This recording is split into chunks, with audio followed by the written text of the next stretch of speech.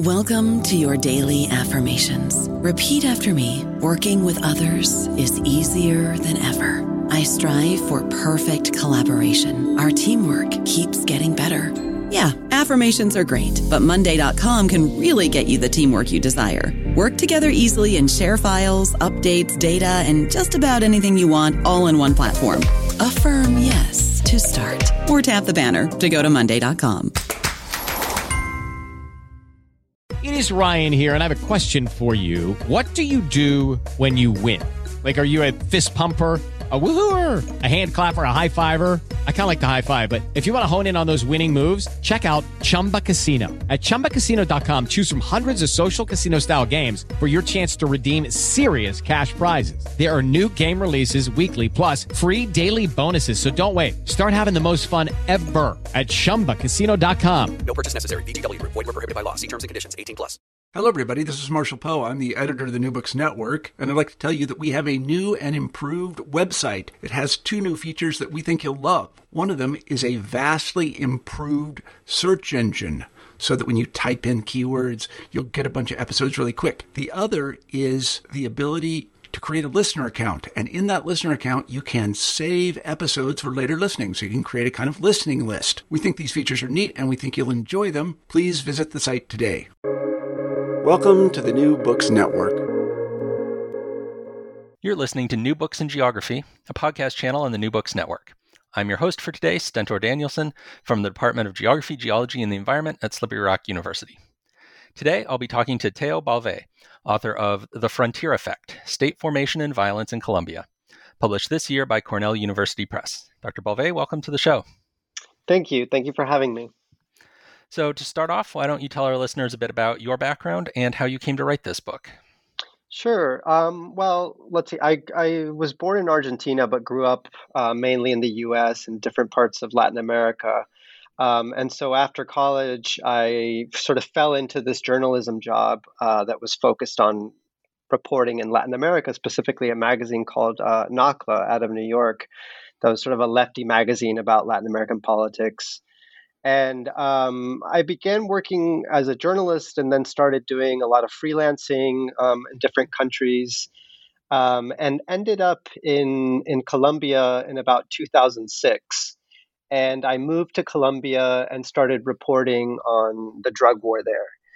And during one of those reporting trips, I was in this part of southwest Colombia where there was this meeting between indigenous people, indigenous groups, and Afro-Colombians.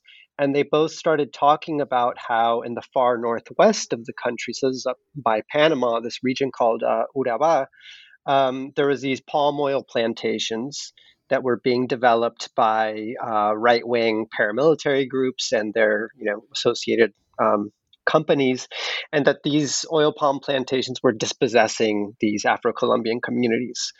And so very shortly after that trip, I organized a trip to this northwest part of Colombia, Urabá, and I started doing an investigative journalistic project on that, the dispossession of those communities. I was trying to find a link between oil palm companies, the violent paramilitary groups, and actually grant money from USAID, which was supporting different agricultural projects across the country. So I spent like a year investigating that story. And I was at the same time, I had gotten into investigative journalism, but at the same time, I was getting kind of sick of freelancing. And I'd always kept a foot in academia. And so I decided to go back to graduate school and went to a geography program at Berkeley to get a PhD. And that investigative project was essentially like the foundations for my dissertation project, which was and many years later turned into this book. So that's a bit of a long story short. There's more I could go into, but that's the nutshell. Okay, well, I'm sure we'll get into some of the other things as we go through some of the other questions that I've got for you here. So Your subtitle of the book says state formation and violence, not state formation or violence, state formation versus violence, because one of the things that you do in your book is to challenge the idea that if there's violence, that means state formation has failed to occur, or that state formation necessarily brings peace. So could you elaborate on that idea?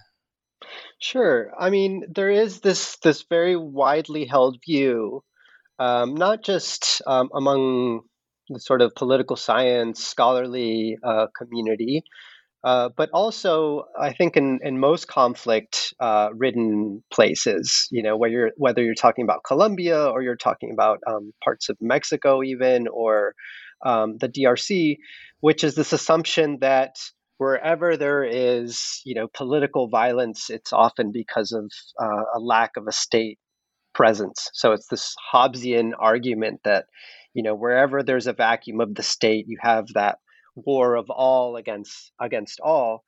And what really surprised me when I started visiting this region of Colombia is how, and lots of regions of Colombia actually, is how prevalent that discourse is. I mean, no one's citing Hobbes, obviously, but you go to almost any one of these really, hot spots of violence in Colombia that have been, mired in conflict for decades and decades. And you ask almost anyone from any part of the political spectrum, like, why has this place been so violent for all these years? And invariably, almost like, without fail, they'll tell you, oh, well, it's the absence of the state. Um, and I what I tried to set out in this book is at the same time, take those claims seriously. Don't just dismiss them as like, false consciousness or something like that. But really look into how this idea of absence is not necessarily a product of or that violence is a result of this absence, but rather that this whole idea of absence, in a way, lays the groundwork or creates the sorts of conditions and possibilities for all kinds of political projects to sort of flourish, and they're violently opposed to each other. And it's that kind of conflict and that interaction between those various different state projects, none of which really agree with each other 100%, that generates the sort of violence that I was seeing in this part of the country. So, yeah, I mean, whether you're talking about left wing guerrillas, whether I'm talking about right wing paramilitary groups, the security forces, unions, landowners, all these different groups that I saw sort of coming into conflict in these really complicated ways were sort of in the business of state formation in this kind of very violent process. So, yeah, state formation, I think anywhere, at least, in some ways is a violent process. But there's something about these parts of Colombia where everyone thinks the state is, nowhere to be found, where you can almost see those sorts of struggles almost like in real time. Yeah, so I want to kind of dig into that a little more and get into some of the specifics of these state formation processes that are going on.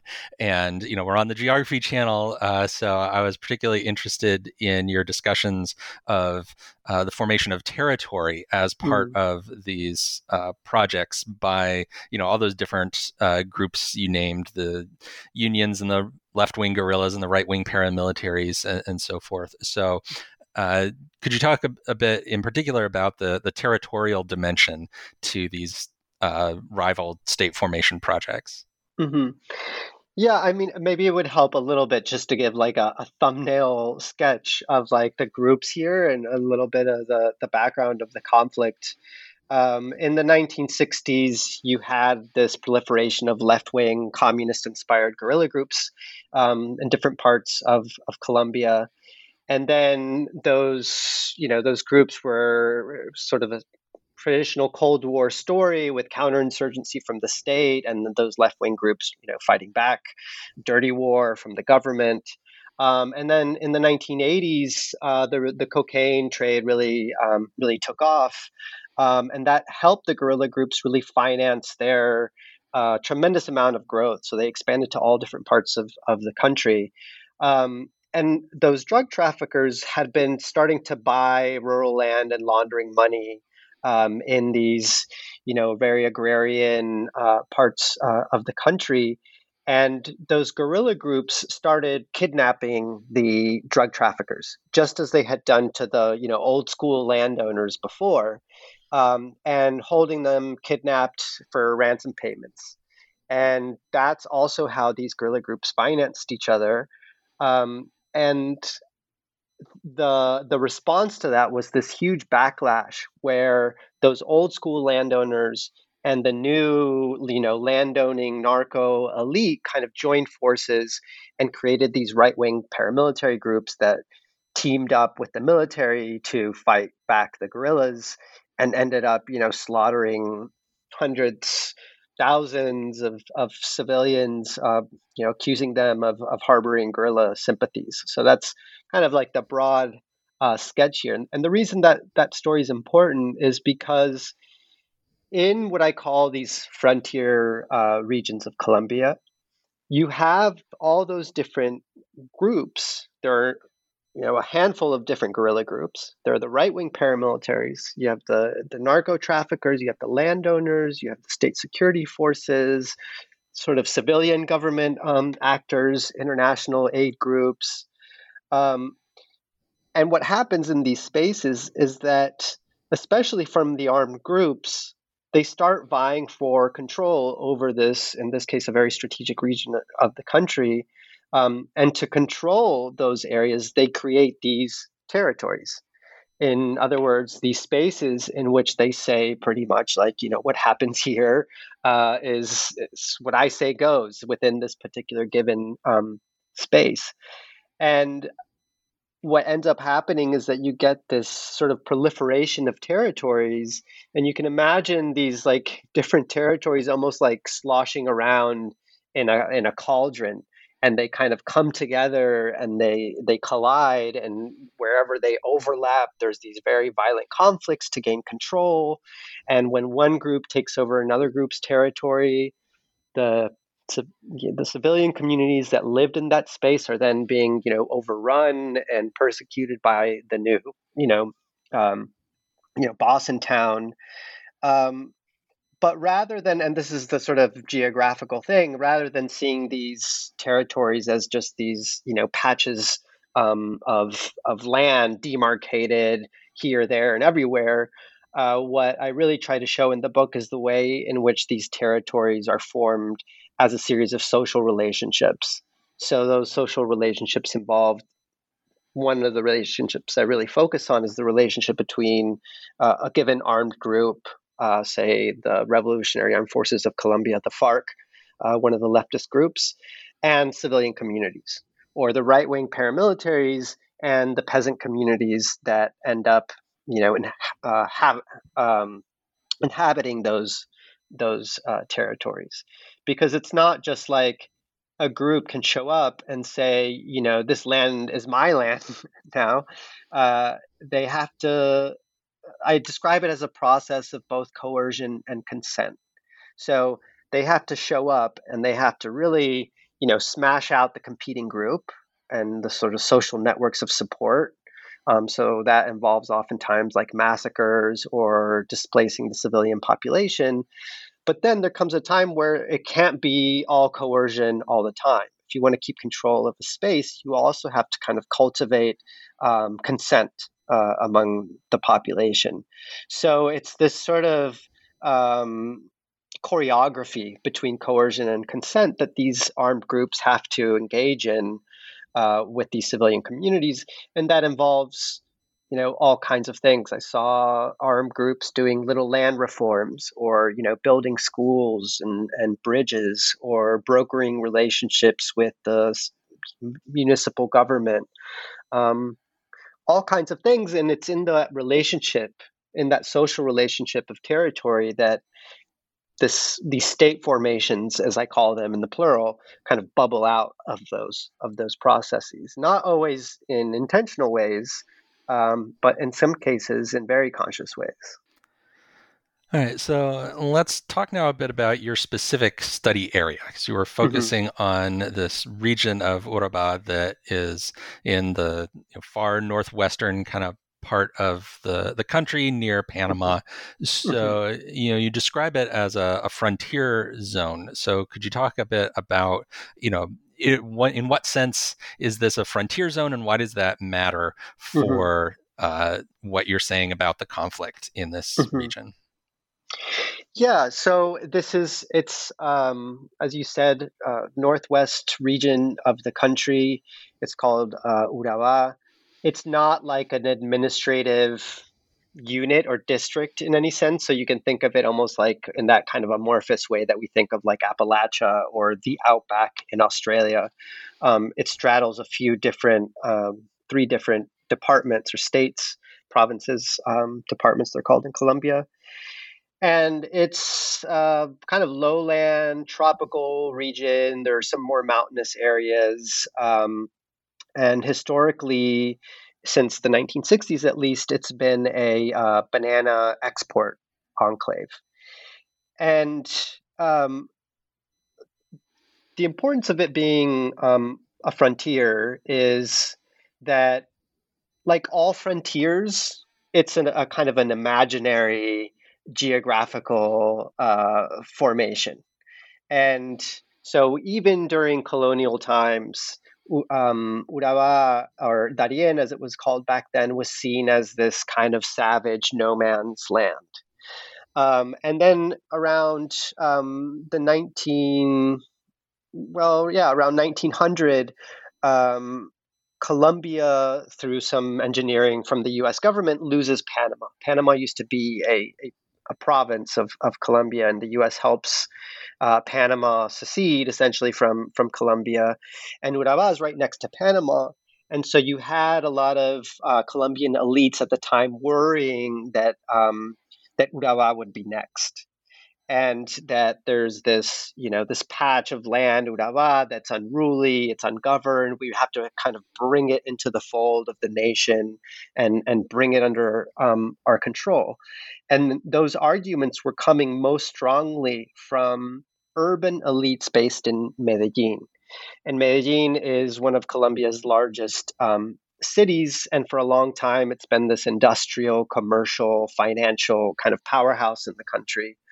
Um, and the reason Urabá was important to those elites is because Medellin is in the middle of the mountains, and it's part of this province called Antioquia, and it's landlocked, or it was back then. And so those elites saw Urabá as this, as they called it, their outlet to the sea. So if Medellin was to prosper, they would need to bring this unruly, ungoverned region under their control.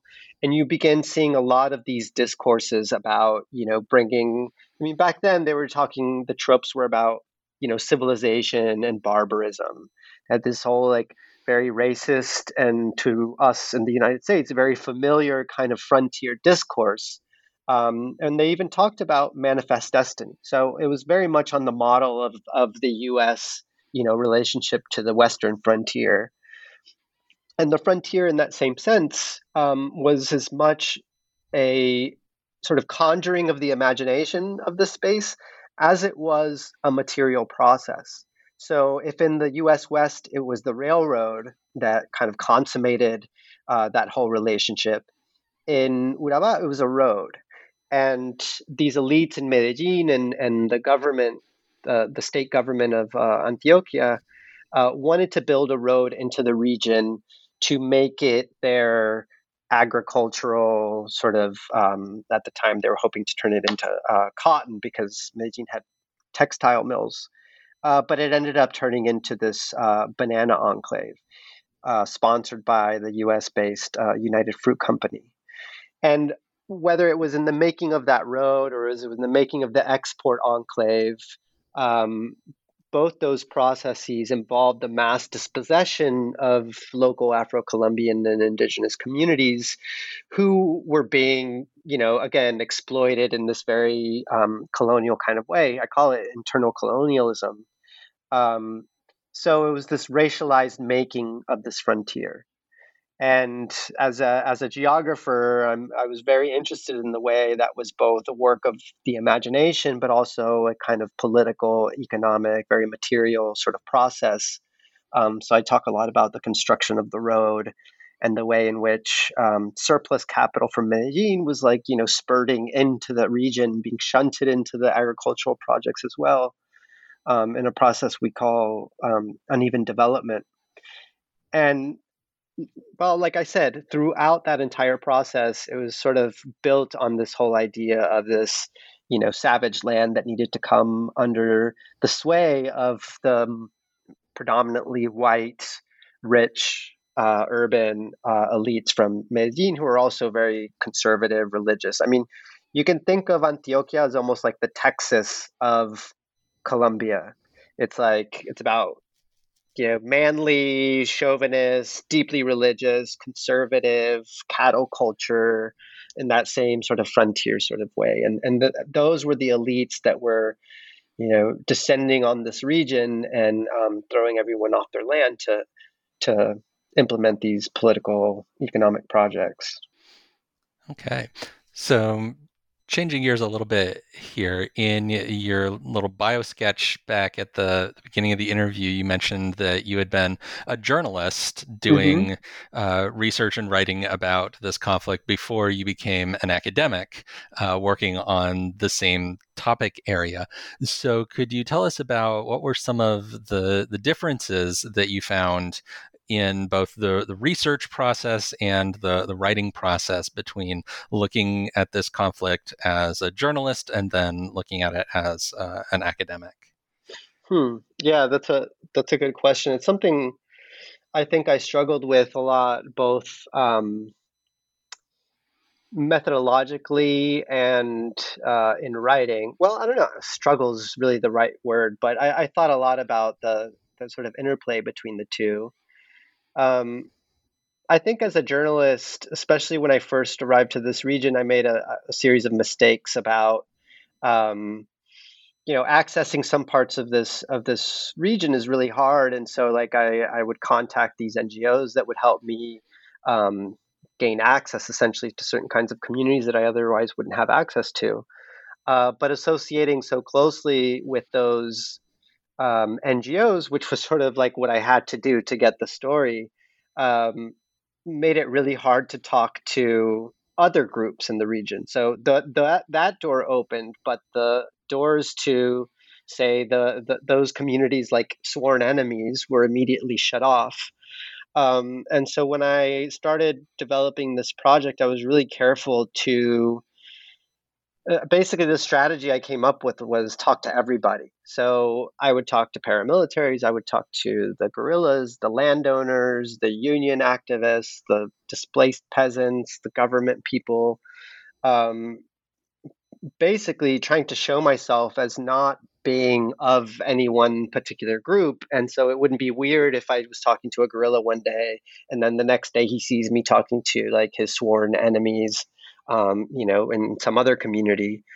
And then a lot of the journalistic methods that I use to research land grabbing, going to public records research, going to chambers of commerce and like collecting this huge archive of like bureaucratic documents and notaries' offices, and triangulating within those documents, but also triangulating with what people were telling me, was a really useful thing to do. And I think that ability to track down and work with documents was something that I got from the investigative journalism that I was doing. And then in terms of writing, I wanted to tell a story. I mean, narrative is really important to me. And in some ways it's kind of a burden because I wish I just didn't care and could write like some really dry, just the facts, ma'am, sort of story. But I do my best to make my writing readable and engaging, and develop characters and that kind of thing. Not out of, I'm not making it up, But I do try to think of it in that sort of creative nonfiction kind of way. So that was both, an aspiration and a bit of a curse, because it made me take forever to write it. Well, I will say that the writing in this book is very engaging and readable. You definitely Thank you. did not fall into the dry academic tome kind of writing style that we see Glad sometimes. to hear it. Glad to hear it. I don't know about you, but I'm very busy and I don't have a lot of time to cook. That's why I subscribe to Factor. Eating better is easy with Factor's delicious, ready-to-eat meals. Every fresh, never frozen meal is chef-crafted, dietitian approved, and ready to go in just 2 minutes. You'll have over 35 different options to choose from every week, including Calorie Smart, Protein Plus, and Keto. These are 2-minute meals. Factor meals are ready to eat and heat, so there's no prepping, cooking, or cleanup needed. They're flexible for your schedule. Get as much or as little as you need by choosing your meals every week. Factor is the perfect solution if you're looking for fast, premium options with no cooking required. Sign up and save. We've done the math, and this is important. Factor is less expensive than takeout, and every meal is dietitian approved to be nutritious and delicious. Head to factormeals.com/NBN50 and use code NBN50 to get 50% off. That's code NBN50 at factormeals.com/NBN50 to get 50% off. Yeah, so I want to follow up a bit on, you were talking about how you were able to talk to all the different sides of the conflict. And one of the things that I found really interesting about the book is that not just that you're talking to people that are on different sides of this conflict, but you're talking sometimes to some pretty big figures on the various sides of this conflict. And in particular, one of the sort of major personalities that runs through a lot of the book is this paramilitary leader that's called El Alemán, the German.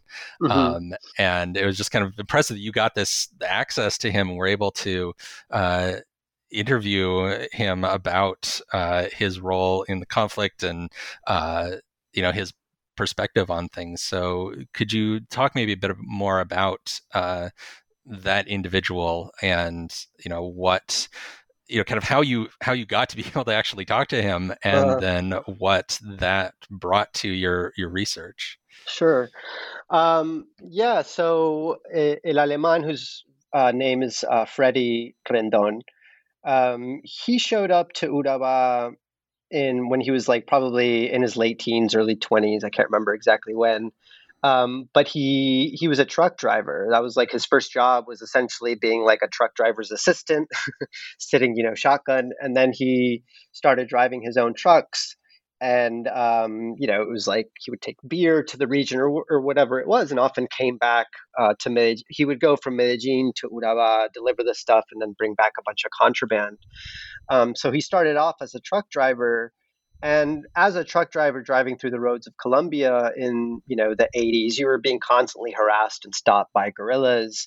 You would have to pay like what they would call tolls, and those kinds of things. And so he took a pretty strong dislike to the guerrillas, not only because of that, but also because his family as a child had been thrown off their land by the FARC, by the guerrillas.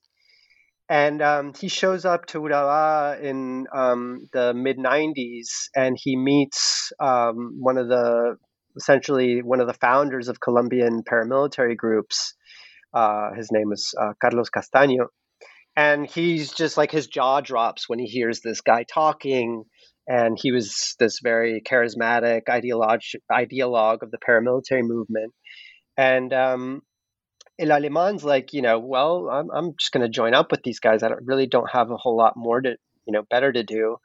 And so he joins in the mid 90s and very quickly, climbs the ranks of the paramilitary group to the point where Carlos Castaño's like, hey, you need your own paramilitary group. Like, they're divided into blocks. And so Carlos Castaño was like, why don't you run, these parts of Urabá with this new paramilitary group, which ended up being called the Bloque Elmer Cárdenas, or just the BEC or the BEC. And so El Alemán became the BEC's commander, and he was probably the savviest counterinsurgent paramilitary commander that I can think of. I mean, there might be a couple others, but he's certainly up there. So much so that Carlos Castaño would send El Alemán and his group to different parts of Colombia when they were kind of opening new fronts in the war. So they were like, "Hey, Alemán, we're going to start this, campaign against the guerrillas in the Amazon. Like, go there and like be the spearhead, essentially, of our counterinsurgency campaign there." So he was this really powerful paramilitary commander, and he was also like incredibly, and remains incredibly charismatic.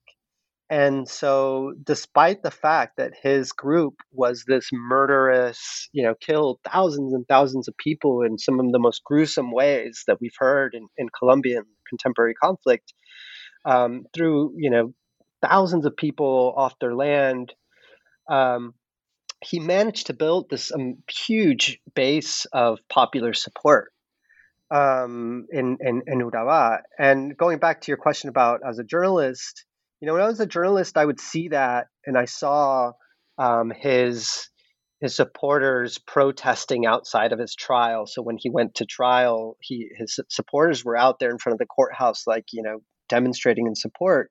And I remember being like, "Oh, what a bunch of bullshit! Like, that's just, that's all smoke and mirrors. It's just for show." But then through like long-term fieldwork, I began learning so much more about the relationship that he managed to cultivate with so many communities.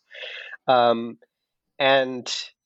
he has this very sophisticated narrative or discourse about the conflict, about his own personal experiences, about how, he's fighting for the communities. It's not the story you usually hear about right-wing paramilitaries in Colombia. Just like in Colombia, all the armed groups, they've all done terrible things. I'm not a supporter of the FARC or the ELN or any of the other guerrilla groups, but the right-wing paramilitaries really are, some of the most brutal of all the armed groups that have been involved in the conflict. They've done these huge massacres, and so they're often like the bad guys of the story, especially in academia, because they're right wing counterinsurgency. They're really like supporting the political economic elites of the country. Some pretty shady, unsavory characters.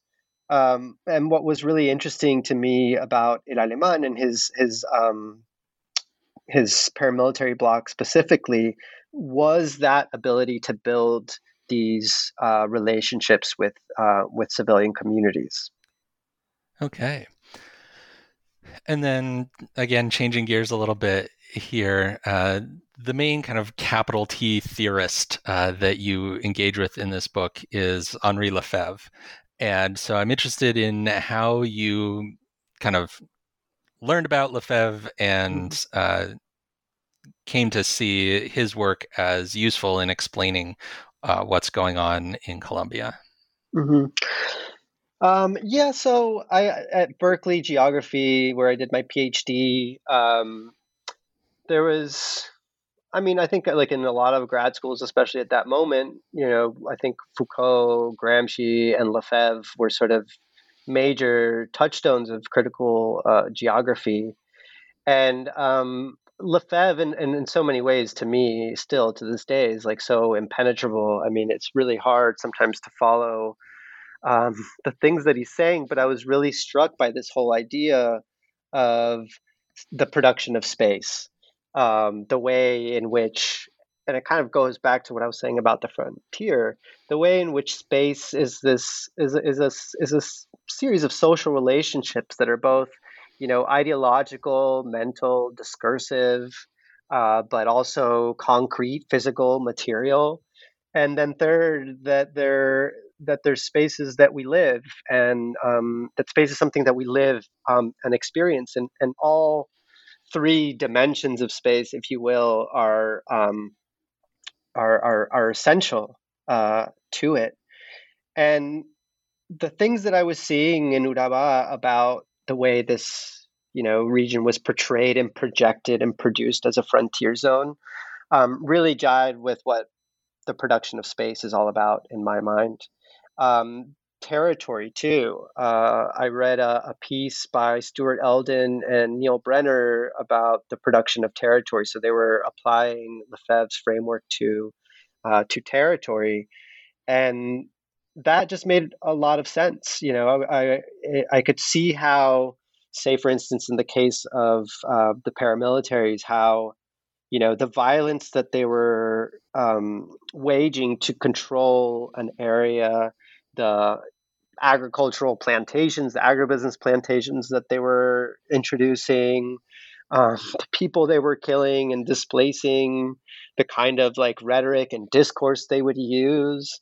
I mean, I could see in every case how this whole very sophisticated understanding of space as a social product made a lot of sense in explaining the kinds of things that I was looking at. So for me, he was just a way to take this sort of fetishized, commonsensical thing that we don't even really think about or consider, aka space, and really show how formative it is to social relations, to society, and our politics and economics. I mean, all up and down.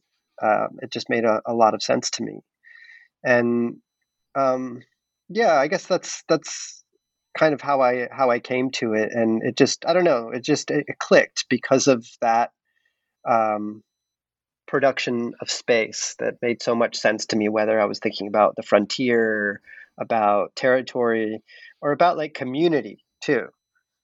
So take any kind of spatial constructs, and it's a powerful tool, I think, in like picking apart a series of relationships and finding the most the most powerful or formative ones. Okay, well, now that we've given our listeners a good idea of what this book holds in store for them, we always like to end our interviews by asking what you're working on next. What kind of projects are you taking up now that this book is out? Yeah, this is one of those, and now for something completely different kind of moments. I work at Colgate University. I'm in peace and conflict studies and geography here, and Colgate is in central New York. So like that's like 4 hours northwest from New York City. It's like a middle of nowhere, very rural area, about 45 minutes outside of Syracuse. Um, and I teach a class on environmental security. It's like this very critical approach to environmental security. It's essentially like a political ecology of violence class. Um, but I thought at one point it would be cool to have like a local prepper come and speak to the class. And I met this guy here who lives in the area. And I started, I wanted him to come and talk to my class about like preppers and, environmental disasters and that sort of thing. I just thought it'd be cool to have like a completely different perspective on some of the issues that we were talking about. And he's come to my class now. I don't know, like almost every year I've taught the class, and just kind of struck up a relationship with him. And he very nicely like invited me to join his prepper group.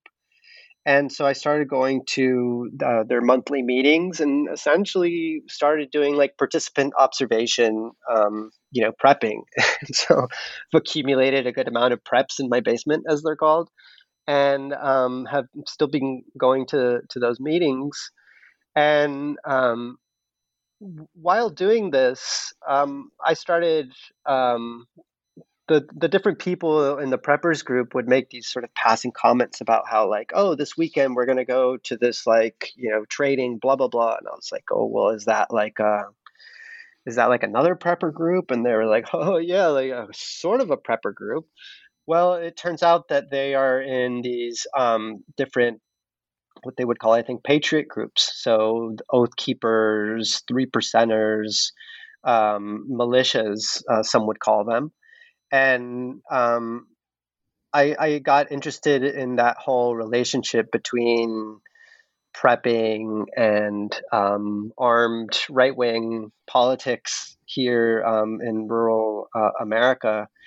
And so I started working on that issue, and then January 6th happened, and it was all the groups that I had started to read about the year before.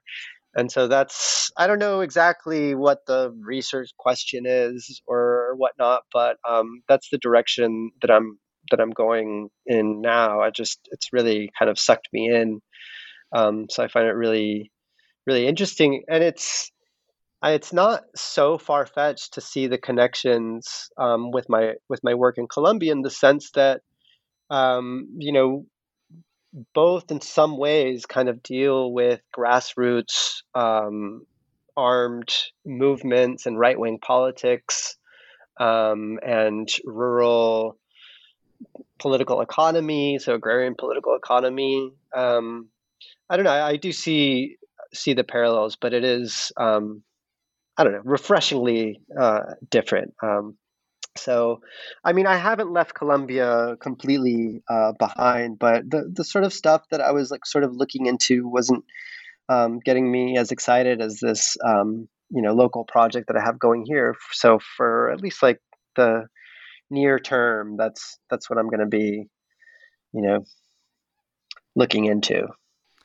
Okay, well, shout out to Colgate University, since that's my alma mater, the class of 02, totally. So I think a little bit before you got there, but that project sounds fascinating, and if you end up turning that into the book, maybe you'll come back on the show and talk about that.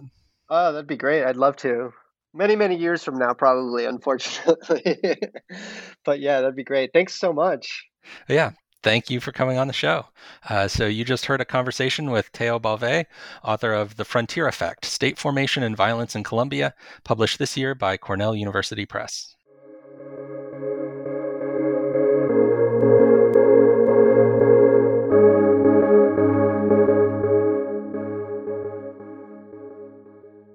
Hello, it is Ryan, and I was on a flight the other day playing one of my favorite social spin slot games on ChumbaCasino.com. I looked over at the person sitting next to me, and you know what they were doing? They were also playing Chumba Casino. Coincidence? I think not. Everybody's loving having fun with it. Chumba Casino is home to hundreds of casino-style games that you can play for free anytime, anywhere, even at 30,000 feet. So sign up now at ChumbaCasino.com to claim your free welcome bonus. That's ChumbaCasino.com and live the Chumba life. No purchase necessary. VGW. Void where prohibited by law. See terms and conditions. 18+.